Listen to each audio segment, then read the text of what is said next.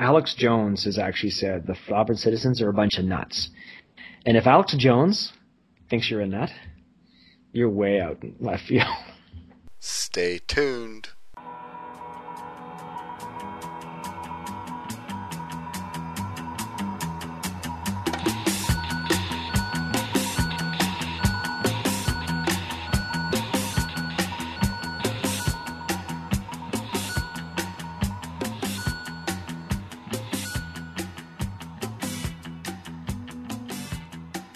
Welcome back to another installment of The Conspiracy Skeptic. I'm your Conspiracy Skeptic, Carl Mamer, and with me is, I'm just going to call you Derek, or you also go by the name SkepticalEsquire on the Skeptic's Guide to the Universe message board. Is that correct? That is me. Okay, and we're not telling your whole name. It's much like sort of Nigel St. Whitehall. You are I can say your profession? Yeah, absolutely. Yeah, okay, you're sort of a lawyer in the city you live in, that's okay?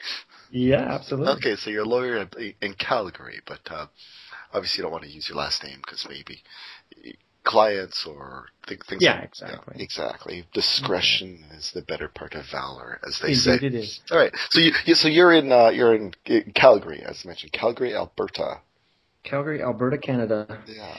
And for, I guess, sort of our American listeners and people, it's like not everybody's like always like, gosh, wonder what's happening in Canada. So it's not that I'm saying you people are all stupid. I'm just saying I don't blame you. It's not like people are going, wow, what could possibly be happening in Canada of worth noting? I better check CNN. Yep, still there. No, Alberta, that's sort of what we call a western province. We pretty much divide Canada, right? Eastern Canada and Western Canada. And so Alberta's, and that's sort of our oil patch, right? It's like our Texas, kind of. Is that a fair assessment? Yeah, I think that's a fair assessment. Texas North, similar politics, and the same resources. Exactly. And you wear cowboy boots there, don't you? Do you own cowboy boots? I do own cowboy boots, actually. I'm happy to say we wear them exactly 1 week a year here, which is the same time that our blue jeans come out and our cowboy hats come out for Stampede, of course. Right, the famous Calgary Stampede. Or infamous. Okay, and that's like a week-long drunk, isn't it? Yeah, but it's kind of stretching into almost 2 weeks. You've got the pre-drinking, okay. Then you have the hardcore drinking of the week of Stampede, and then there's sort of a detox where you don't want to come down completely. You sort of have to ease out for about another 3 or 4 days. Okay, yeah. And it's not like, Budweiser and throw the empty cans in the air and shotgun. I mean, this is like champagne breakfasts and stuff like that, no? Oh, absolutely. Yeah. Absolutely. I just realized that the bumping you're hearing is my coffee cup. I'll try to stay away from it. Okay. We totally re-engineered your whole microphone and all right. Before we started recording. All right. So Calgary. Anything else you want to say about Calgary or? Well, I've only lived here 6 months, and I was led to believe that it would be warmer than the city I was living in beforehand, which was Edmonton, and that we had these wonderful Chinooks that come in off the mountains, and it's covered in snow, and it's freezing here, so I got gypped. We are recording this beginning of November, yeah. So yeah, I guess I really can't complain, can I? Better than flooding, right? Well, yeah, better than flooding. And last weekend I was actually in your glorious city of Toronto just in time for Sandy. Oh. So lots of rain, but still better than snow. Do you find yourself in Toronto often? No, you know what? I'm embarrassed to say that my brother has lived there 10 years, and I finally got around to going to visit him. Okay, so it's more important to see your brother than check in on me. No, that's fine. This is true. You were a close second. But we kind of ran out of time. You're forgiven. All right. And what kind of, is it okay to ask what kind of law you practice? Yeah, I have kind of two practices. I'm in private practice with a mid-sized firm here in the West, and I do a lot of enforcement work, which is where I come into contact with a lot of the individuals that we're going to talk about today. And that's about 50% of my practice. And then my other hat is environmental law. Okay. Now, when I think I hear enforcement, I think like that's a hockey term. Yeah, I'm kind of a goon. Into the corners, like to get my elbows up a little bit. You do I still have most of my teeth, though, so. You have too much teeth to be a real enforcer, but yeah. Yeah, most of my clients are actually municipalities. So when I talk about enforcement, we're talking about bylaws, or what I think in the States, I think they refer to them as code and ordinance type of enforcement, safety codes, that kind of thing. Okay, yeah. And I guess with the oil industry, especially with oil sands, right? I mean, there's always kind of environmental concerns there. There's a few. Okay. Allegedly. I think, obviously you guys are blowing them a little bit out of proportion, but okay. That's a different conspiracy podcast. Yeah, I mean, the shale gas, and I guess the whole, the oil sands. Let's not even get into that because, now, and I guess kind of the parallels with maybe Texas and Alberta. And Alberta sort of, it's right up along like Montana and stuff like that too. Yeah. Montana. Yeah, so there's and this is where we're driving at this conspiracy thing. When you think people in Montana, you think, is that a mailman, or that's probably really a stormtrooper for the New World Order? That's kind of how all Montana people think, right? So I've been led to believe, but don't quote me. Yeah. So your conspiracy is?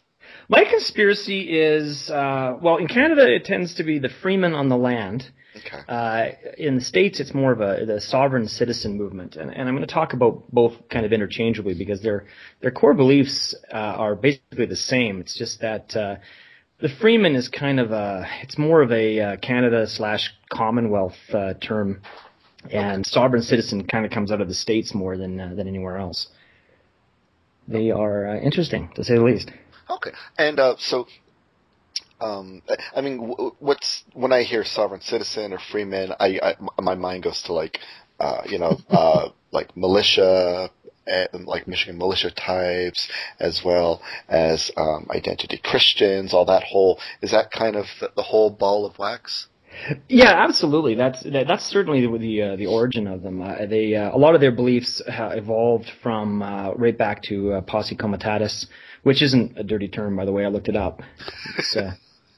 But the posse comitatus movement, and then identity Christian, and the redemptionist movement out of the United States, and just to sort of give you a bit of a background on that, the posse comitatus is sort of this power of the county movement, which took the position that the only legitimate form of government was kind of at that really low level, that county level of government, and that basically everything else, every other form of government was illegitimate. And there was some pretty strong fundamentalist Christian and racist, white supremacist overtones to that movement. But they're sort of they're the original spark for what evolved into the sovereign citizen and freeman movement. And then from them you sort of get this redemptionist movement, which kind of adds yet another layer to the underlying conspiracy theory. And the redemptionists sort of believe that, it kind of go back to the abandonment of the gold standard. And the idea that this was in fact actually secretly just a bankruptcy of nations, and that corporate interests took over, which I think, we can put corporate interests in quotes and know who and which specific race we're speaking of, I guess, if you want to put it in those terms.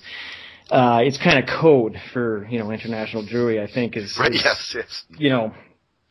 Is really what's underlying there. We just don't want to say that. I think that's what it really comes down to. But the idea that this corporate entity was created that was separate from your individual, real human persona, and that you could redeem that, and of course get a whole bunch of money that was hidden behind that corporate persona. So that was the kind of thumbnail sketch of the redemptionist movement. Okay. And that sort of sets the foundation. So what's kind of the timelines on this? Like, when does this? Because there's a whole. Well, I've seen some. Sorry, I didn't mean to cut you off there, Carl. I was just gonna say, because there's the whole survivalist movement kind of taking form in like the 70s and early 80s, when did these people sort of all gel together? Well, in some ways, I don't think you can even say they gel together. There's kind of a broad spectrum. They're unified by some fundamental underlying beliefs. And certainly, that all goes back to the early 70s, I would say. And they've sort of come up through the 70s and 80s around the same time as we started seeing more of the survivalist militia type of mindset. They tend to go hand in hand, but they're not part and parcel of the same kind of movement. There's a lot of overlap, but and certainly you'll see sort of redemptionist and sovereign citizen ideas that tie hardcore into the militia movement and into white supremacy and Christian identity and things like that. But you can also find completely secular versions of it as well, although that's more rare. And frankly, you can even find sort of black power aspects of it as well. Okay.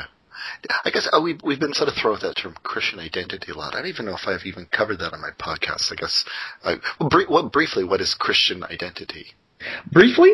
I don't know. Okay. All right. Yeah. Well, it isn't actually something I've looked into in a great amount of detail, to be honest. Okay. Yeah. Well, as far as I can understand, Christian identity is kind of the idea that, kind of like a white supremacist idea of Christianity that, because people are always so like, well, you worship Jesus, but Jesus was kind of like a dark-skinned Jewish guy.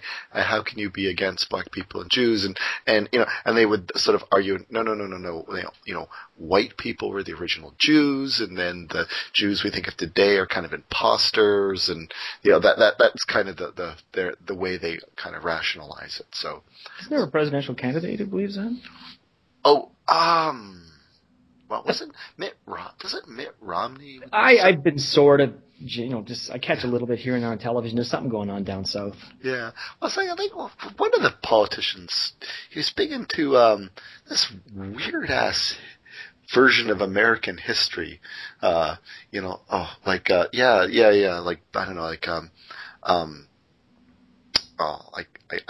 I can't, or the 5,000 year history or something like that, where, sort of like the Constitution was kind of written by, one of the lost tribes of Israel. Like, this is weird whole alternative history, like straight line from, the Old Testament to, the American Constitution, yeah. Oh, that's probably why you need to use seer stones to read the U.S. Constitution when you're in Washington there. Yeah, right. So, and this term posse comitatus. Now, I mean, when I hear that, isn't it sort of used in like what the government, like, can the government sort of seize your land, or when the army comes calling, can they just bust down your door and say, "Hey, we're sleeping here tonight"? Like, what does that mean exactly? Posse comitatus.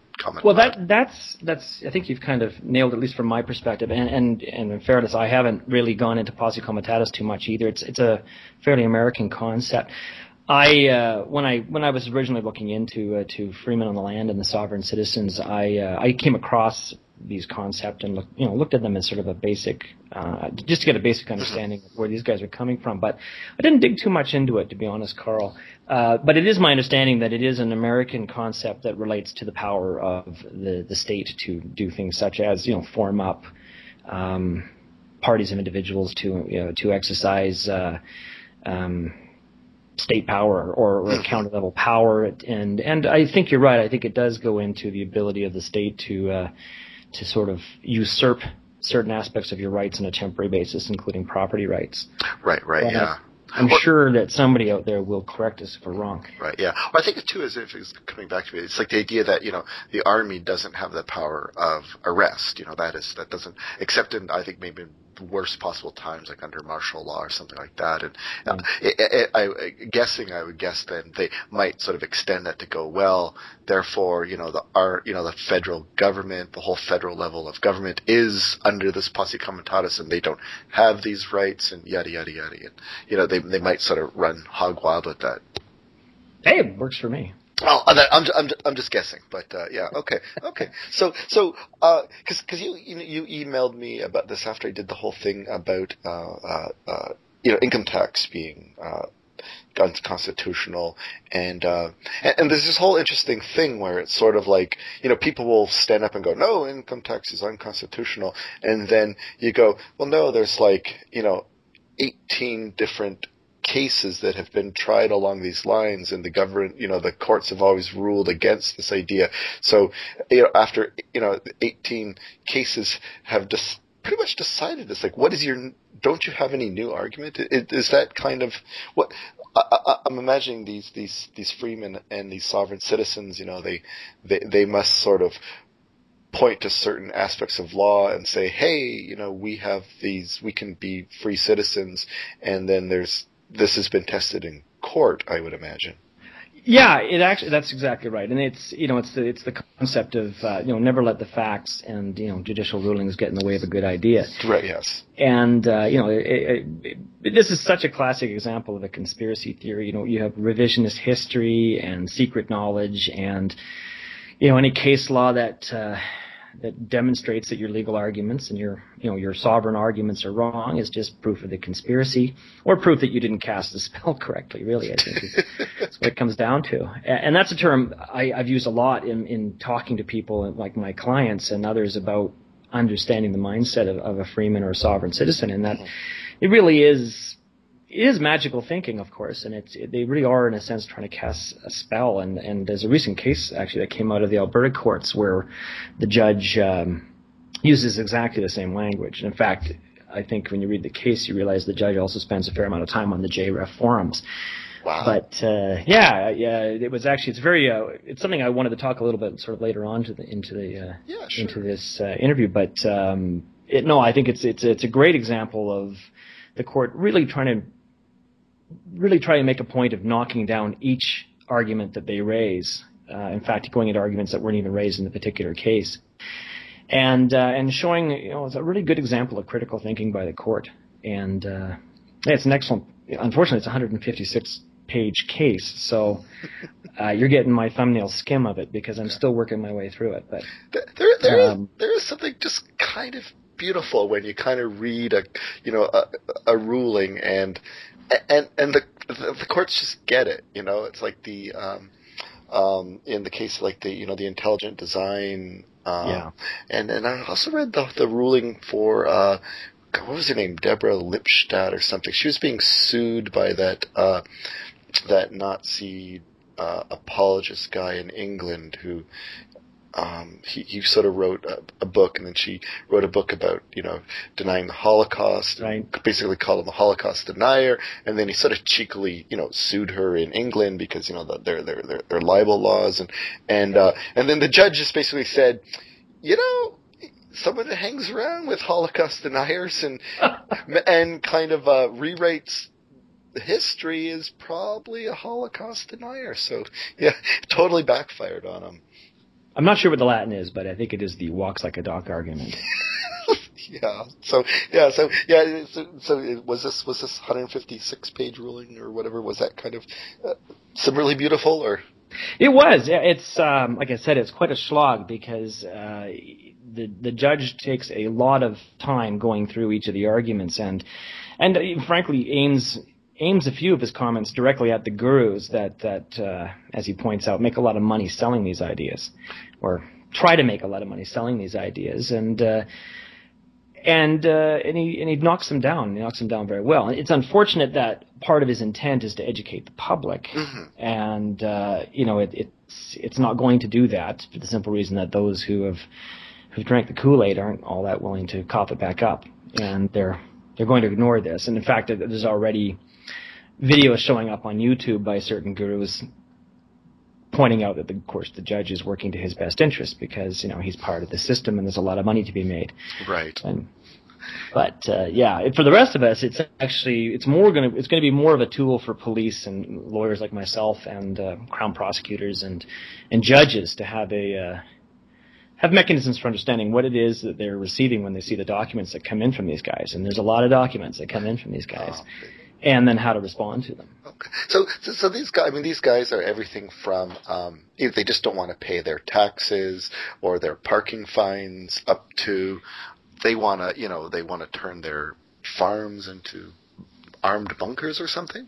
Yeah, well, the full gamut, absolutely. And when you look at its core, it's easy to understand where it comes from. And I guess we've kind of got ahead of ourselves a bit that we haven't really defined what we're talking about. Okay, yeah.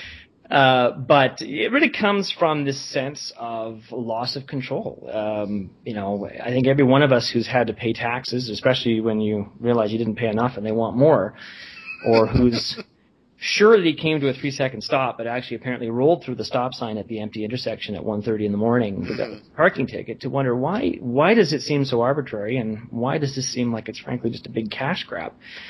And so the sovereign citizen freeman movement really provides some very compelling, easy answers to why it seems like everything's out of control and why money seems to drive everything in the face of freedom, at the expense of freedom. And it's really, I think, not surprising that, at least in Canada, the Freeman movement has really exploded since about 2008. Which is really when we started seeing even, the debt crisis even here in Canada. We had a huge boom, especially out west, and then suddenly there's a crash, there's a lot of debt, and suddenly people are saying, well, none of this debt's legitimate anyways. Right, yes. So again, we're kind of ahead of ourselves here a bit. Right, yeah.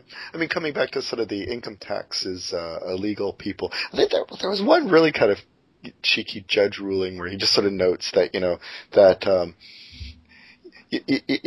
when you really stand to benefit from income tax being illegal, how kind of easy it is to sort of see the truths of your arguments, kind of thing. Exactly. And, so these people definitely, it's very clear to them, isn't it? No, absolutely. There's a major unstated premise behind all of their beliefs, and that comes down to the idea that at some point in history, all governments basically lost their legitimacy and became corporations. And then everything that they argue flows from that. Of course, when you go back and say, well, okay, where's the evidence of that? Well, it's out there. I've heard it and I've seen it, and surely that's what this means when I read this cherry-picked case or this cherry-picked piece of legislation from the 1920s. And it just fits with what I want to believe. So, right. You don't need any more proof from that. And frankly, there would be proof, but they are hiding it from us. So what are some of the actual arguments they sort of use to, that they are not subject to any kind of, federal intrusions, or because some of these people even say that, okay, my farm is its own sovereign nation. Do they take it to that level? Yeah, certainly. You don't see as much of that here in Canada. That's much more associated with the sovereign citizen movement in the States. But certainly that's an aspect of it, the idea that my property is sovereign territory. But sovereignty in the Freeman movement is more my person is sovereign. Actually, I shouldn't say person. They get one of the big things about this movement, about this sort of belief system, is words don't mean what we think they mean, which is also typical of conspiracy theories.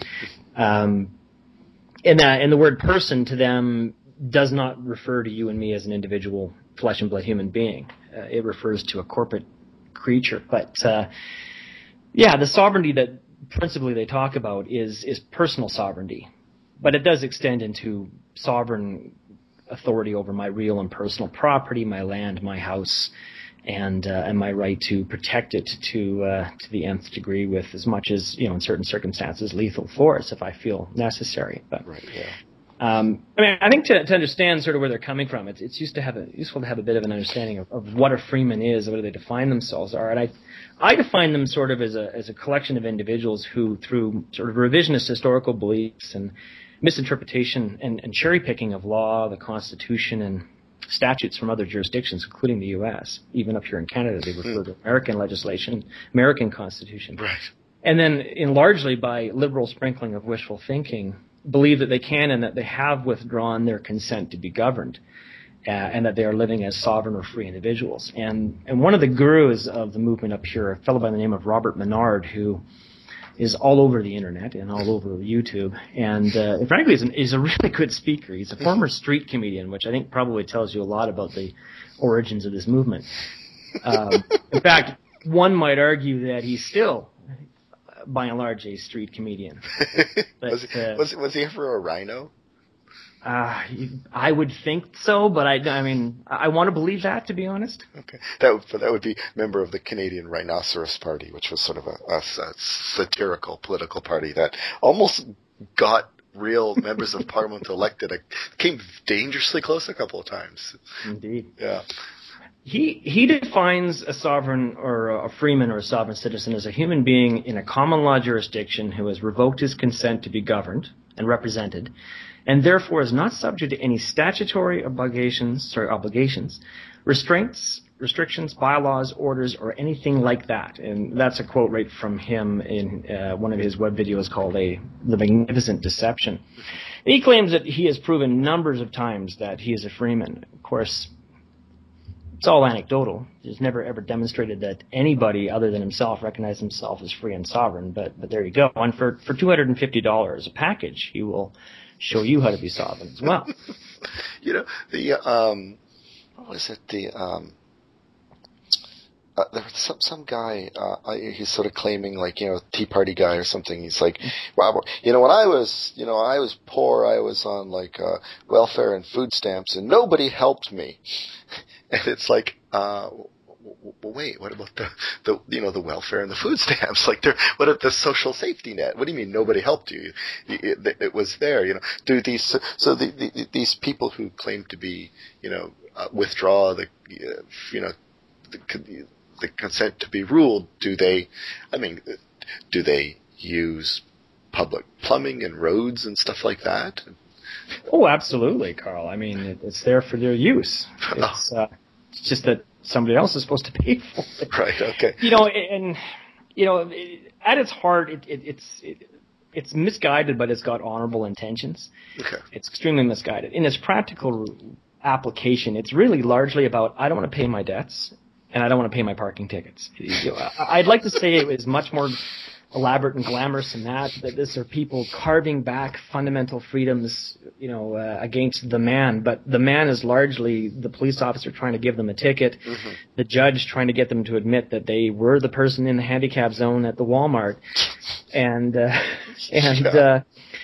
the bank saying, you borrowed the $10,000, you kind of have to pay it back now. Exactly. It's also like the men's rights movements, and there's a lot of overlap actually between this and men's rights movements. Yeah, I bet. Especially on matrimonial, on child support and matrimonial property divisions. Yeah, exactly. In fact, the case I was referring to earlier, Mead and Mead, it's a matrimonial case in which, it's kind of novel. And again, we're kind of getting ahead of ourselves, but his solution to all the debt that he had to his spouse was to help her tap into his secret bank account and give her 50%, which is actually very generous settlement proposal, because 50% would have been $500 million. Sorry, no, I'm wrong. That would have been $50 billion with a B, actually, which is not a bad settlement if you can get it. Yeah. And I got to think, if they had a lawyer on 25% contingency, that's fantastic. Kind of wish I had that case. So. Did he win? He did not, Carl. But again, it kind of helps, I guess, if we sort of explain their foundational beliefs, so you can sort of get to the point where you understand why somebody would be arguing in front of a court that there's a fund out there with $100 billion in it. Right. Okay. And this is where the Freeman and the sovereign citizen movement are effectively the same, and it's this idea that. Well, we talked about their background, but it's the idea that, first and foremost, that there's a straw man out there, that people are held as collateral for the debt of government, and governments are really actually corporations.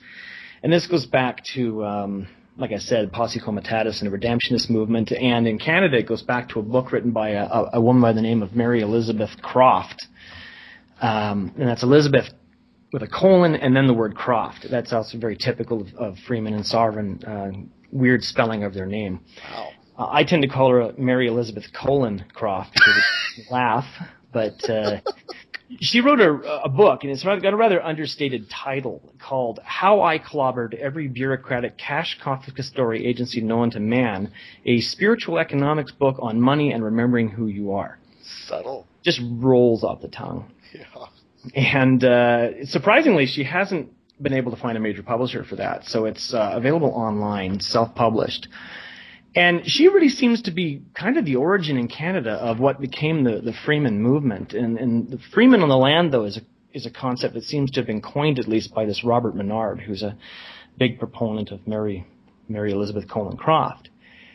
And that in there they argue, drawing back on the sovereign movement and other precursors, that back when the gold standard was abandoned by the world economies, what that was in fact was an act of bankruptcy, and international corporations were created that took over, and citizens became the collateral for the debts. So when you were born, Carl, when I was born, our first thing our parents did was they registered us as live births with our long-form birth certificates, and got a birth certificate. And sovereign citizens and freemen believe that that birth certificate either is evidence of the creation of a corporate version of yourself, your person, which is separate from you as a flesh and blood human being, which then becomes the trustee. It depends on which version you're looking at, either the trustee of or the beneficiary of an account of money, which then is used as collateral for debt. And what's more important, though, is that because these are all corporations now, that there's no legitimate governments anymore, all law is contractual law. So the corporation is contractually bound. You, the corporation, Carl Mamer, without any funny spelling or punctuation, is a corporate entity that is contractually bound to Canada, the corporation, or U.S. as a corporation, and that you have this contractual obligation. You've consented to be bound by statutes and acts and codes and ordinances and bylaws, and because it's consensual, you can withdraw it, which is what they do. They withdraw it. So they have this straw man, as they refer to it, in a little bit of a different way than we do as skeptics, but they believe that there's this straw man out there, and that they're only connected to the straw man by acts of joinder, which is joinder is a legal term which they use, like most legal terms, completely out of context, and argue that if they can sever that joinder, then they can reestablish their own personal sovereignty as a human being, which is separate from a person, which is really a corporation. And what's more is they also take further steps. In addition to severing the right to be governed, or severing the obligation to be governed, they can access this money, this sort of get some cash for free scheme that they have. So that's the first fundamental concept, is the idea that there is the natural flesh and blood human being out there, and then the person. And whenever they say person, they are not referring to themselves; they're referring to this corporate entity. And then the second sort of foundation that they have is this hierarchy of law based at the top with God, and then below that, directly below that, because of the Bible, largely. Although there are flavors. There's a Moorish version, and there's a sort of a Black Power version, and there's certainly people out there who have a very secularist approach to it. But largely it tends to be very Christian in its undertones. And so you've got God, and then directly below that, through the Bible, in the biblical law, you've got mankind. And then you've got government below that. And then below that, you've got acts and statutes and bylaws of government. And then you've got below that level, you've got persons, which of course are these corporate entities.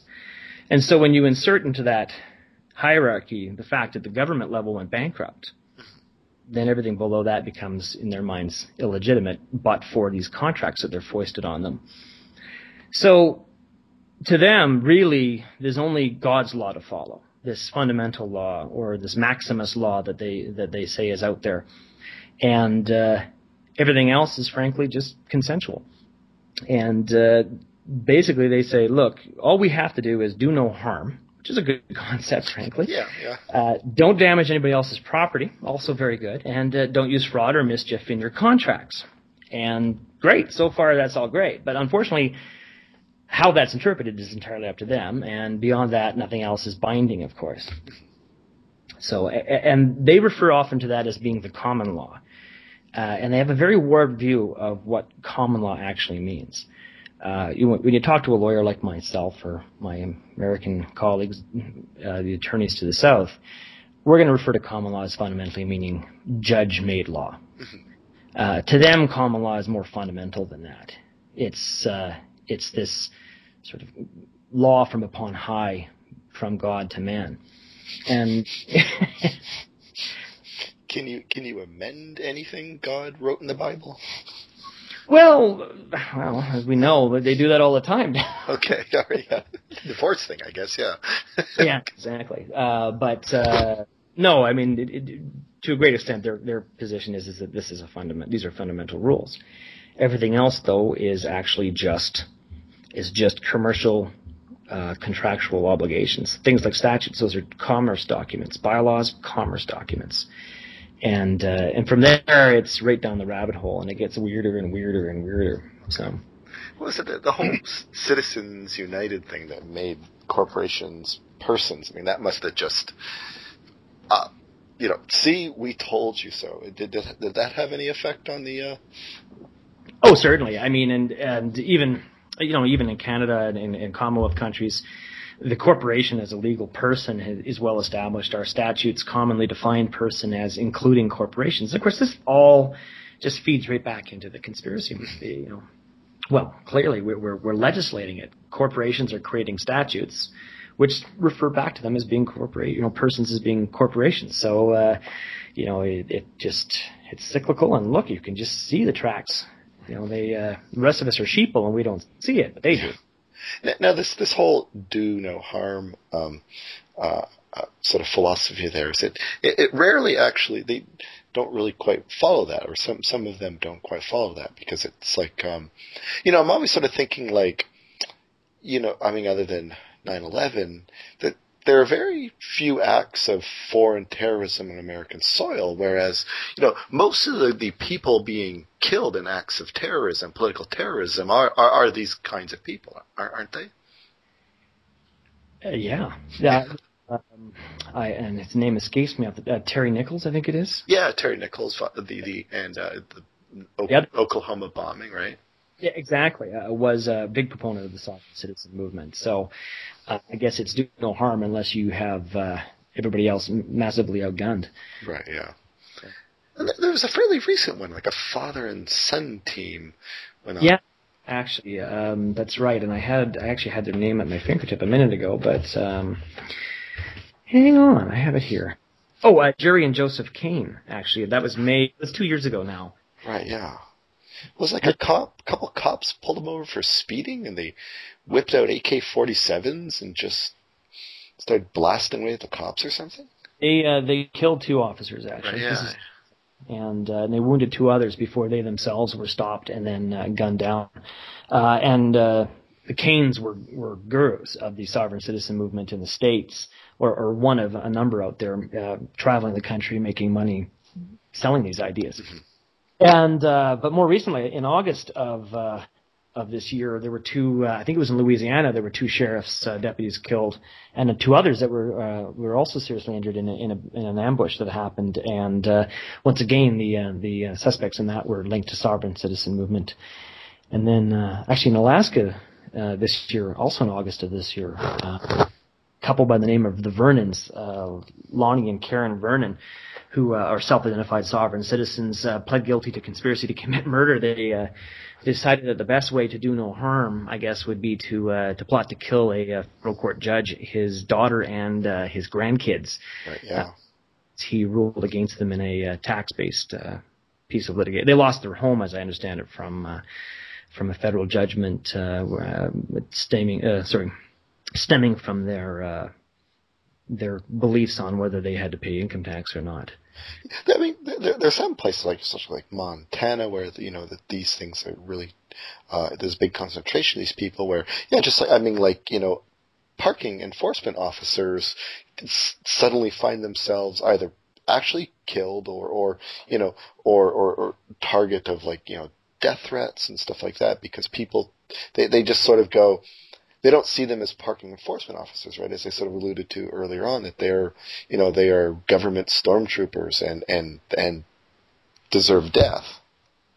No, absolutely, and that's one of the biggest problems I face in my practice is the risk that municipal enforcement officers face as a consequence. They're going back to sort of this concept that they define terms differently than the rest of us. They see a difference between a peace officer and police officers, or peace officers and law enforcement personnel. Distinctions that, frankly, you and I would be lost on you and I. Yeah. saying, well, these people work for us. And those who've forgotten that they're supposed to work for us work for the corporations, and therefore they're not legitimate. And some down in the States, certainly, they've gone as far as to declare their own little townships on somebody's piece of land, and to establish their own courts, establish their own peace officers. And in fact, I think there was a fellow who declared himself a common law sheriff who managed to get himself shot and killed by a real sheriff on a traffic stop a few years ago. Right. And they have gone as far as attempted to arrest and detain and try public officials. That's not, and I don't want to suggest that all sovereign citizens are like that. And I think to a great extent, most of the people who call themselves sovereign citizens or freemen are practicing at a low level. We're not seeing a lot of them going to jail for tax evasion, and we're not seeing a lot of houses go up for sale for non-payment of property taxes. So they must be paying their taxes. Mm-hmm. They would probably argue that they're not because they're sovereign and nobody's coming after them, but that's not the reality of it. So I think they're aiming at the low-hanging fruit, frustrating police officers on parking offenses and dealing with meter personnel, harassing them with their sovereign beliefs, but not going all the way up as far as, say, refusing to pay their federal income tax. And although that does happen on occasion, I think by and large most of them are not at that level. Right. And they're not, I would say, they're not necessarily all dangerous. I think there's always a risk, and because this type of conspiracy really does find itself as being very attractive to people who already have, mental imbalance or a very, very anti-government stance, a lot of anger, that kind of thing. And we certainly see that. But the Freemen tend to be a lot calmer. And I think, in fact, it's one of the things that they hold out as being the difference between themselves and, say, the U.S. version of their beliefs. But I think, frankly, we face a risk here of seeing an increase in violence. I think we're just sort of a little bit behind. We seem to be about 10 years behind the U.S. on social issues like this, and so I think it's only a matter of time before we start seeing sovereign citizen-based violence against police officers up here. Wow. Hence, maybe that judge's ruling trying to give people tools, or even people on message boards, tools to argue or something like that.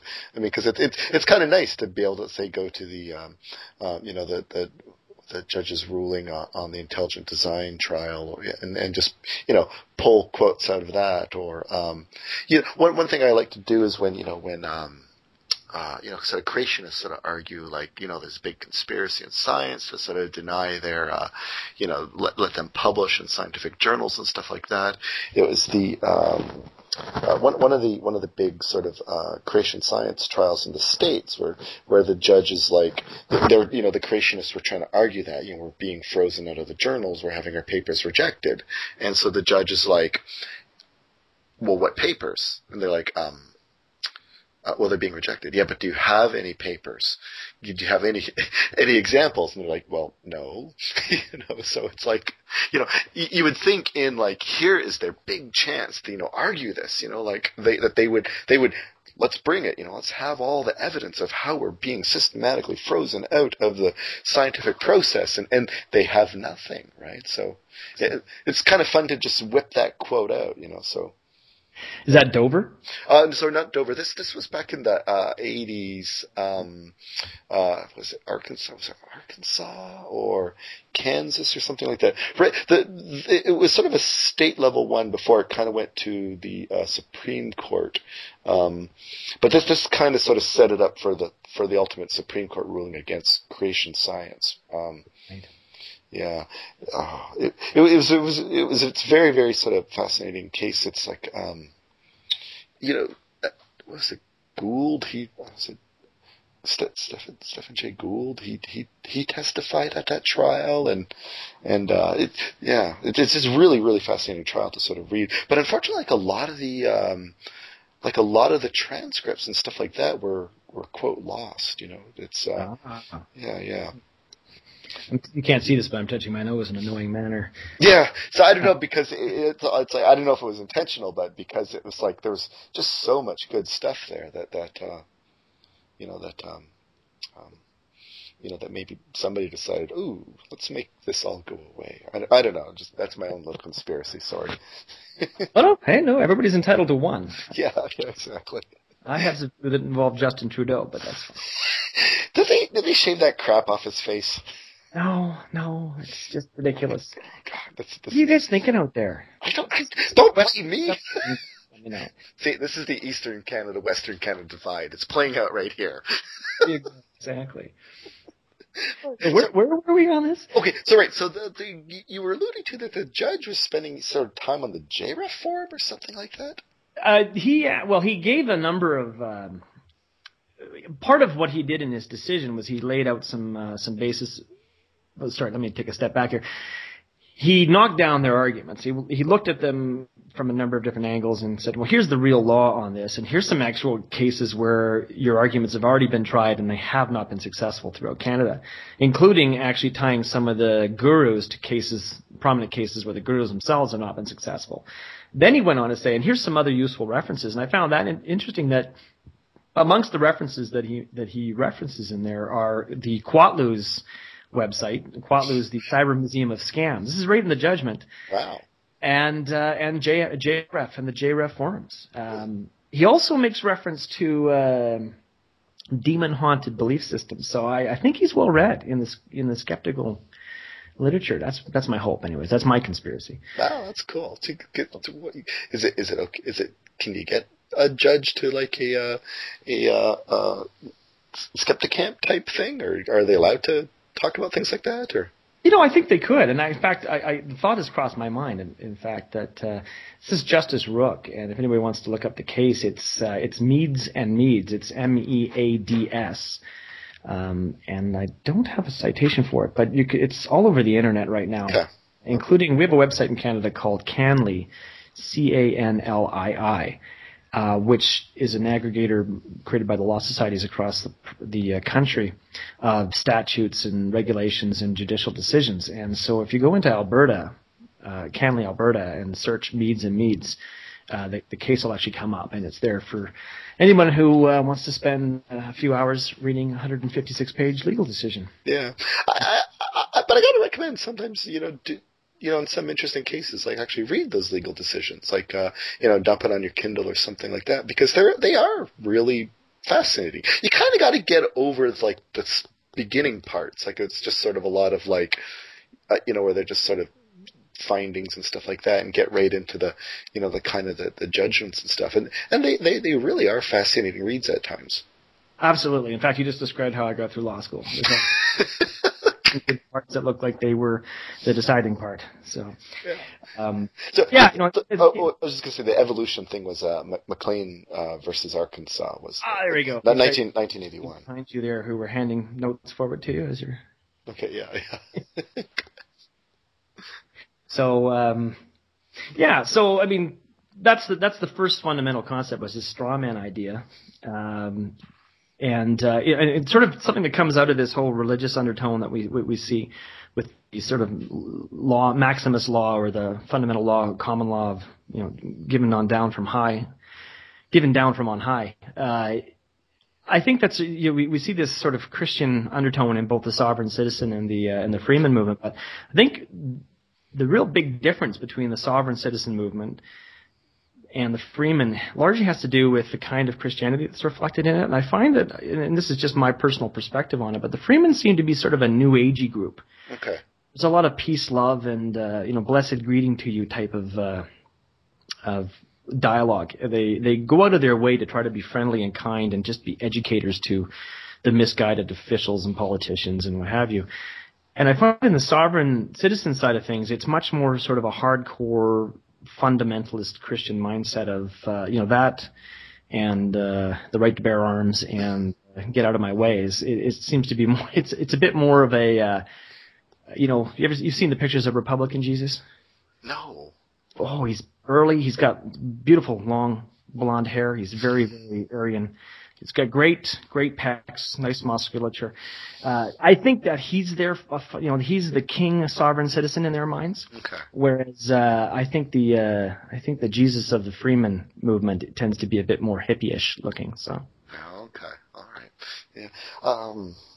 Now, It occurs to me if it was, let's say, like, I don't know, someone proclaiming we're the Muslim Brotherhood, and then two members of the Muslim Brotherhood machine gunned a couple cops trying to pull them over, there would be a massive crackdown, and whereas, this is my own conspiracy, whereas that these sort of groups have a lot of parallels with, more mainstream sort of fundamentalist Christian or Republican Christianity's Republicans. Sorry, not all Republicans, but some Republicans sort of voice them that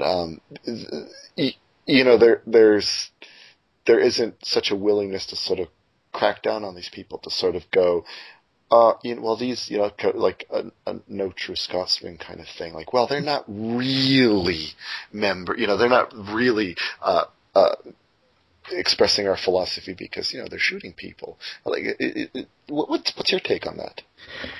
Yeah, it's interesting. I don't think that a lot of, just to go to the American example, I don't think that there's a lot of even say in the Republican Party, on the far right of the Republican Party, that really feel an identity with these people, because their only connection, their only shared connection probably is the fundamental sanctity of the right to bear arms, and a strong belief in the sanctity of private property and the fundamental nature of the Bible and the Ten Commandments.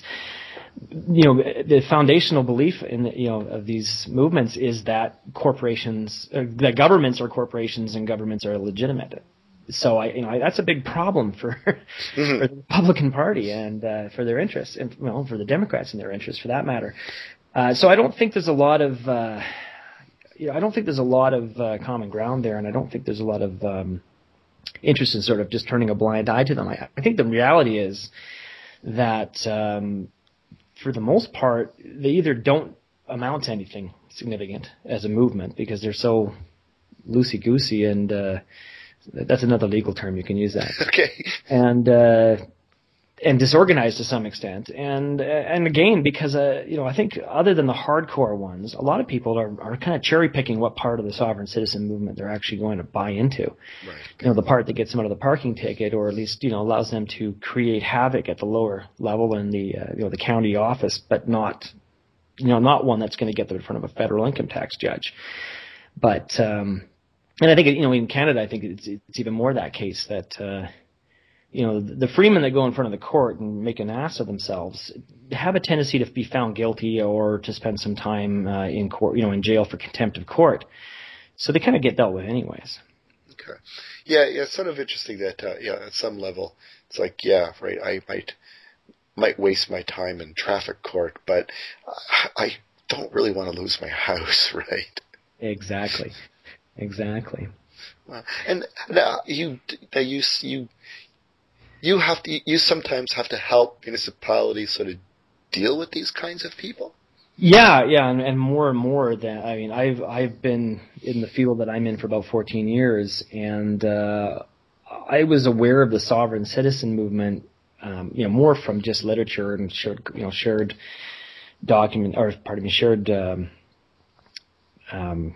legal literature with our southern neighbors back as far as about, say, 10 or 12 years ago. But we weren't seeing a lot of it here. We would very occasionally see a sovereign citizen in Alberta. But really, Freemen started sort of showing up 5 or 6 years ago and have really exploded. So I'm dealing with them almost once a month right now. Okay. They're definitely a challenge for for any level of government, but they really do create havoc at the municipal level and the court level because of the papers that they will file and the positions that they will take and the rather weird way of interpreting the law and the rights and the duties of the court that they bring forward. Right. Yeah, anybody's ever sort of had to deal with debate somebody online, like, I don't know, for some reason my hometown, Windsor, there's a couple articles in my hometown paper about, get your flu shot, and there's all these anti-vaccinationists, and And it's a classic example where, you're like, well, do you have any evidence that the flu vaccine is dangerous? And then there's all the crap they'll post. And it takes a while to sort of go through it and what are they saying and where is this coming from? And I could imagine the same thing with municipalities, right? Suddenly they're hit with like a box full of crap and they just can't procedurally, they just can't take that box of crap and throw it in the garbage. They have to go through stuff and go, okay, I've never seen this before. Could be legit. I don't know. What do you, is that what's going on?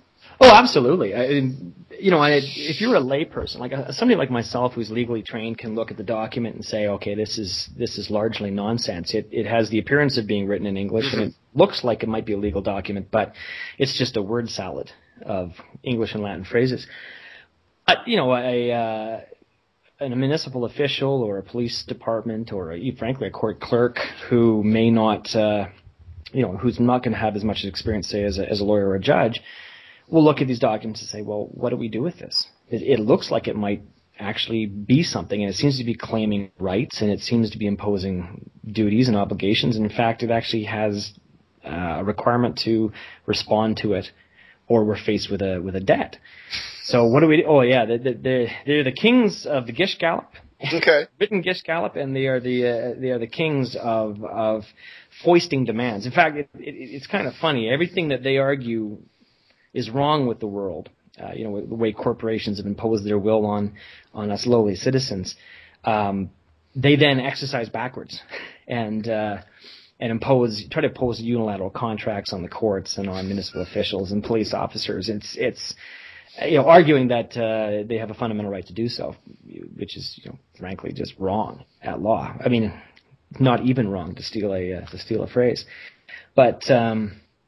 And of course municipalities get bogged down with these documents and they look at it and they're not sure what they're supposed to do. And so, it can become frustrating and very time consuming. In the States, it's been even worse in that, at least in some jurisdictions, as I understand it, it's much easier to register liens against property. So they will often do what they call paper terrorism, where they will file judgments and attempt to enforce alleged debts against public officials, and they'll slander their title by registering caveats and interests and liens against property, and forcing these people to go in there and knock them off, and it can be very frustrating and very time consuming, and which is why.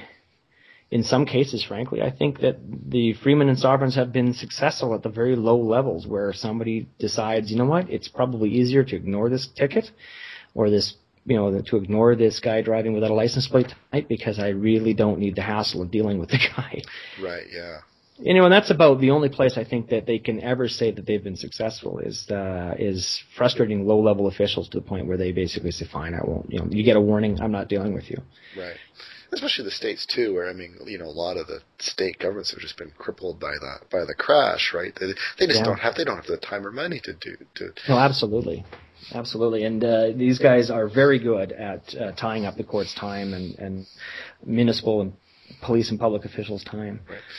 As long as they're not blowing up pipelines at this point, right? So far, no. So far, well, I think there was a guy up in Alaska that was planning to blow up a pipeline, okay. But they caught him because he was bragging about it, I think, on a forum. But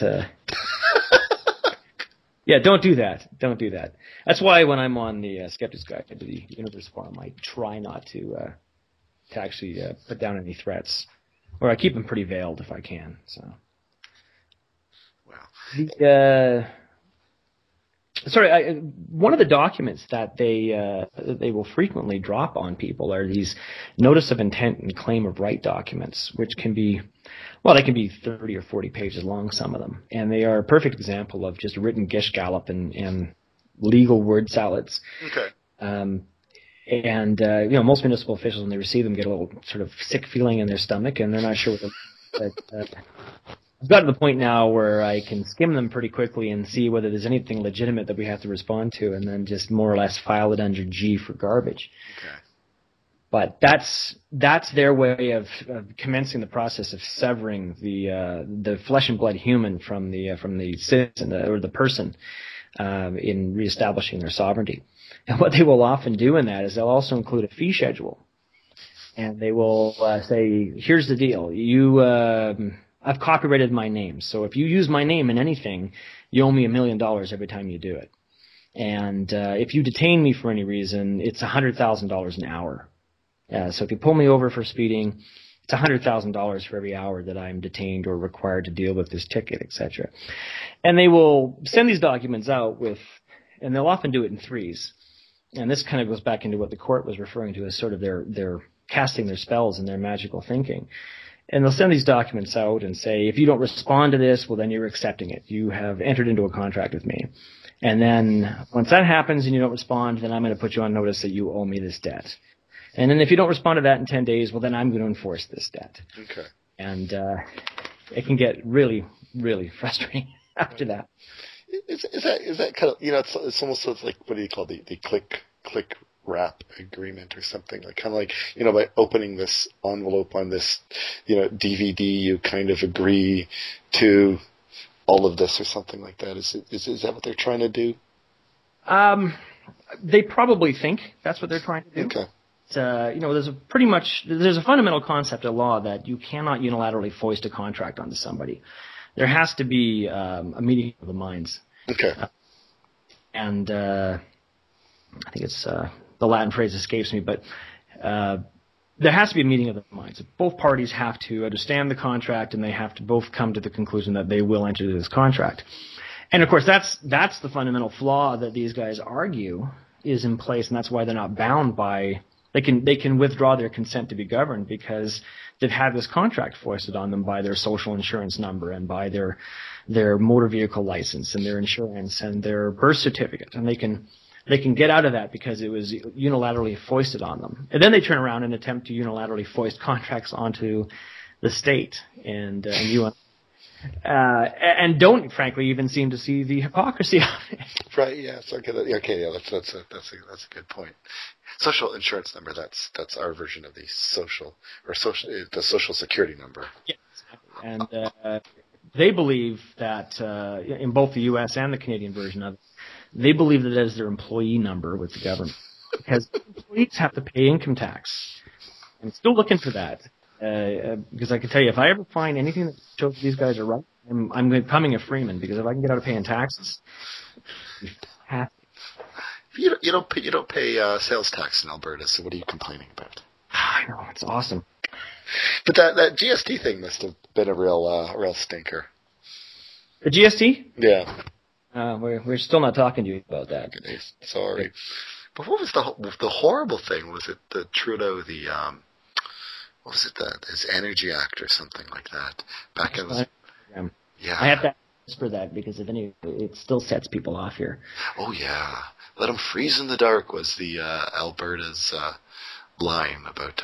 Well, you could buy that bumper sticker, actually. My neighbor, when I moved here in 82, right, when that act came into force. And, of course, I was a kid, so I wasn't really sure what was going on other than everybody was losing their shirts in their homes. Mm. But there was a lot of bumper stickers that said, let the eastern bastards freeze in the dark. Yeah. That was, I'm not too sure what that exactly was about, but I think it was, cause resources are provincial, under provincial sort of rights. And then, of course, Alberta had the oil, and then Trudeau was trying to make it, like a federal resource or something. I think it was a distribution of the proceeds. I think is what it came down to. You're asking. I actually did study this many years ago in politics. Okay. I think I wrote the exam and then all the knowledge went out of my head like everything. Okay. Yeah, this is really obscure for the two Canada files out there that are. They're talking about some obscure Canadian politician in an obscure decade and some obscure law.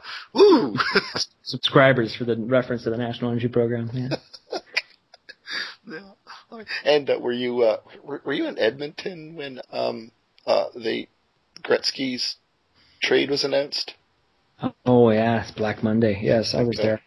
Actually, I don't know if it was a Monday or not, but yeah, I was in my teens, as I recall. So. Oh, the worst age, I guess, to be if you're like a hockey fan, right? Or I cut my mullet that day. I was I heard it was like it was Edmonton's 9/11. Like literally, like offices emptied out. Like people just stopped working and just went home. Like the city just stopped. Yeah, I don't. That might be a little disrespectful to refer to it as Edmonton's 9/11, but it was pretty bad. Yeah, right. Yeah. It, it was almost as comparable to an act of, international terrorism, but not.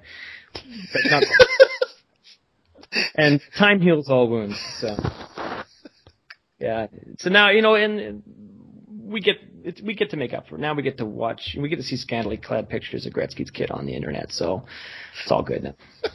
Yeah, because his wife was she was Playboy model. And, yeah, kind of a B-movie actress, yeah, part-time gambler, I think. Yeah, I think she's a Playboy, but it's kind of like, well, wait, but not okay for your daughter. That's right. Okay for mom.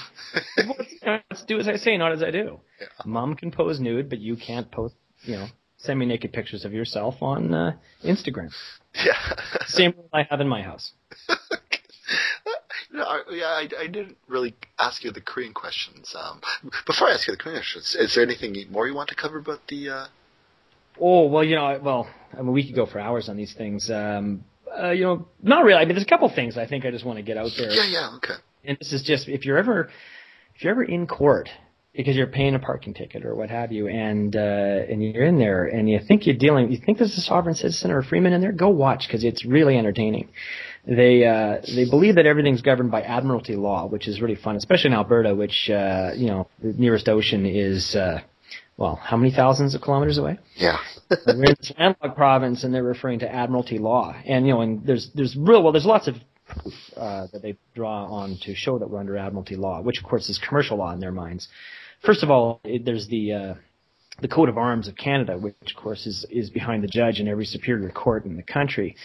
It's, what is it, amare usque admare, from sea to sea. Yeah. There you go. See, there's proof number one. Admiralty law. It's right on the crest. And there's terms like citizenship and, No! Oh, yes. Ownership. To the point where they will even do things like for example, I've seen this, there's a YouTube video, and I've seen this before in court where, they will frustrate a judge to a point where he will recess to sort of take a look at what they've handed him and to figure out whether there's anything here he has to deal with, or he or she. And the judge will basically recess and take a break. And as soon as the judge leaves, they will declare that they've taken. Well, they'll yell things like "man overboard," declare control of the court, and dismiss the charges. It's really entertaining. And they will post these videos to the internet and claim success. What they never show you, of course, is what happens a week later when the warrant gets issued and they get hauled in under a failure to appear, and then get thrown in the slammer for contempt of court. So there's that. I just want to throw that out there. And really, there is no success that they can draw on. They can't point to any place where they've actually been successful. In Saskatchewan, we had a case where a chiropractor wasn't paying her taxes on the basis that she was a freeman, no obligation. She had done everything that the gurus had suggested that she do. And she's now, I think she has 6 months in jail for failure to pay taxes, which, anyone else I would feel a little sorry for. But, the fact that it was a chiropractor just kind of makes me chuckle to myself. So not only are you making a living at quackery, but you also, living your life by quackery as well. Is it like those people that are like, follow this practice and you won't die, and then the people die, and then they're like, well, so what you're saying is this practice doesn't let people live forever, and then it's like, well, no, they were just doing it wrong. Oh, absolutely. No, absolutely. It's, and that's exactly where they go to, and someone's unsuccessful. Well, they didn't do it right. Or I didn't properly sever the joinder between my human self and my person, my corporate person.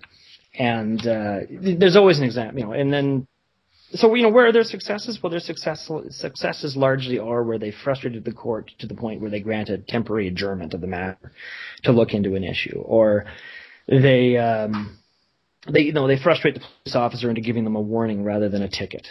And I understand where that's coming from. If I was a police officer working on a highway late at night and I had some guy there talking about, asking me all sorts of ridiculous questions that I couldn't answer, and I already had my quota, I'd probably say, you know what, you go home and sleep that off and have a nice day. But the only other thing I think I really wanted to get to, and it's like I say, you go down the rabbit hole, you can go for hours and hours on this stuff, but I want to go back to this decision by Justice Rook, and I think he did a great job of taking the time to go after the Gish Gallop and to provide an answer to almost everything that they raise. And it's anyone who has to deal with them, I strongly recommend taking a look at his decision. And I think it's obviously it's Canadian focused, but it certainly draws on arguments that could go back to that could have an application in the U.S. as well. But at the end of the day, the judge basically directs a part of his decision right at the gurus and says, you're making money off this, you're selling nonsense. And I find it remarkable that none of you seem to be rich. None of you seems to be successful. And, if this works and you don't have to pay taxes and you can get access to this fund of money, which is anywhere between 630,000 and 100 billion, depending on who you're speaking to, if this works, why aren't you fabulously wealthy? Mm-hmm. And more to the point, why don't you actually indemnify these people? Why sell your package to somebody and tell them that if it's not successful, you'll pay them back, or you'll pay the money that they went after instead. And of course, none of them can do that. And he also provides a really good checklist in that case of how to know when you're dealing with these guys. And it's I strongly recommend taking a look at it and giving it a quick read. And there's lots of summaries of it on the internet. Okay. This Rook guy sounds like you got to get him to like a Skeptics in the Pub or something like that. Absolutely. I'm not active in the Skeptic group here in Calgary, but I'm hoping to. Like I said, I've only been here 6 months, and I need to start having a social life here. But I hope that if any of them are listening to this, that they'll think about getting him out, because I'd love to hear what he has to say about this. Wow. Okay, so let me just so the little Korean questions I guess I didn't sort of ask. So how, can I ask how old you are? I am 42. 42. Okay. And are you married? I am married. Okay. All right. With kids. Wow. Okay. And how long have you been married? I have. I shouldn't have told you how old I was. But sorry. Married 2 years. 2 years. Oh, okay. All right. And how many children do you have? 3. 3 children. Ooh, that's unusual these days. 3 children. Yeah, it's becoming a bit of a rarity. Wow. Okay. All right. Cool. All right. And so you used to live in Edmonton, and you live in Calgary. Okay. Cool. What do you like better? Do you like Edmonton or Calgary? Oh, I have to be really careful answering that. Okay. See, my son's probably going to listen to this, so I'm going to say I like both cities equally. I like Calgary better. Yeah, I mean, I was in both cities. I mean, Calgary just sort of briefly, but was in Edmonton for a few days. Went to the West Edmonton Mall. Honestly. You're sorry, no. Ding! What I thought was weird about the West Edmonton Mall was, we're both Canadians. We're just going to spend an hour apologizing to each other. I'm so sorry. But because I was mentally dinging in my head every time I said sorry throughout this whole podcast. Wow, is that going to be my legacy, my little signature? Well, obviously I'm referring to the Ask a Canadian podcast, where it's like, ding! I don't know. But the West Edmonton Mall, I don't know if it still has the title of the world's largest mall, but for a while it was the world's largest mall. And I went there thinking, the world's largest mall probably has the world's largest Gap and the world's largest Club Monaco, and it doesn't. No, it doesn't. It has probably I probably shouldn't say it. I'll just get sued in defamation in England. Fair enough. All right. Lots of things, and probably world's creepiest people and what have you. But no, not a pleasant place. And the only time I ever go there anymore is, frankly, when we have visitors who want to see the world's formerly biggest mall. Okay. Now, you're not that active in the Skeptics movement. Do you go to TAM, the amazing meeting? I'd like to. I've wanted to, actually. I have a tough time explaining to my wife why I'm going on vacation to Vegas. she'll be bored to tears. Well, she thinks it's actually just a cover. She thinks I made Tam up as an excuse to go carousing. When you say to her, no, seriously, I'm actually going to go and listen to Neil deGrasse Tyson talk about, how the universe might end. She's like, sure you are. Sure. Plans to go, actually. I've been planning to go since Tam's 6, but Okay. I'm still trying to get. Of course, it took me 10 years to go visit my brother in Toronto, so, as long as it doesn't take me 10 years to get to Tam, I'm fine. Okay, all right. So if you, I guess so the two questions I kind of ask people then are if for some reason, you go to like a Skeptics in the pub or a Skeptic camp, or you wind up at some kind of Skeptics event and someone's like, oh man, I really like that whole thing about those wacky people, those Freeman people. Can I buy you something? Well, what could people buy for you? Oh, well, if it's here in Canada, they could buy me a nice peaty single malt scotch. Okay. It's down. If I do get to a Tam, you buy me a nice bourbon. Wow. Okay. So do you drink beer, or you're more into the hard stuff? I do drink beer. I especially drank a lot out when I was out your way last weekend because there's so much good beer in Toronto. Okay. Alberta have any good kind of microbrews or? Yeah, we have a few, and then we've got a few that pretend to be microbrews. Okay. All right then. I don't drink a lot of Alberta beer, so. No, okay. And then, like I said, my final question was: so if you could be in a science fiction or fantasy army based solely on the cut of the uniform, what fantasy or science fiction army would you join? Just because you think the uniform looks cool.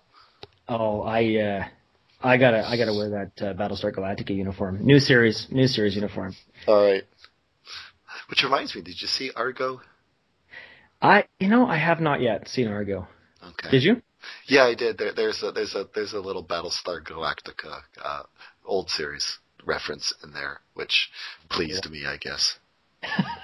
Well, you and I are probably of similar ages, so we may have fond memories of Oxy and. Yes. That show was so horrible. That show was just terrible. Let's face it. Yeah. It's not aged well. All right then. Okay. Well, I guess I'll let you go, Derek. Oh, thanks. Thanks for having me on. Okay, it was a really good time, and hope maybe to see a Tam or something like that. Absolutely. Yeah, and if you have any other wacky conspiracies, we almost touched on a couple other ones, and come on back. Oh, I'd be happy to. Okay. All right. Thanks a lot then. Take care. Bye bye.